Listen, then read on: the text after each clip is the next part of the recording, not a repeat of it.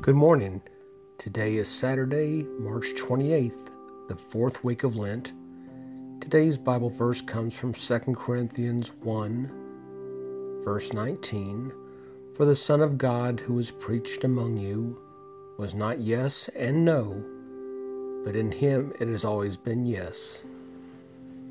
Praising God is always about sharing the yes of Christ's love and hope for all people.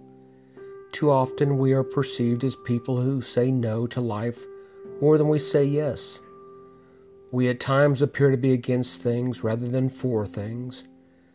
This doesn't mean that we do not counsel, advise, and share our values, but it might indicate that our focus of praise has become centered on defending and protecting our Easter Lord rather than proclaiming and celebrating His presence.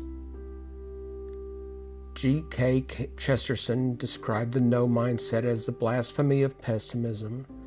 The opposite of the pessimistic view of life is not optimism, but rather faith in the yes message of our Lenten and Easter Lord.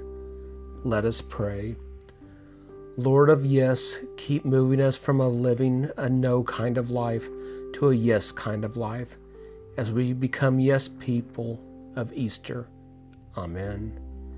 The thought for the day is, how often do you hear messages of no rather than words of yes throughout your day?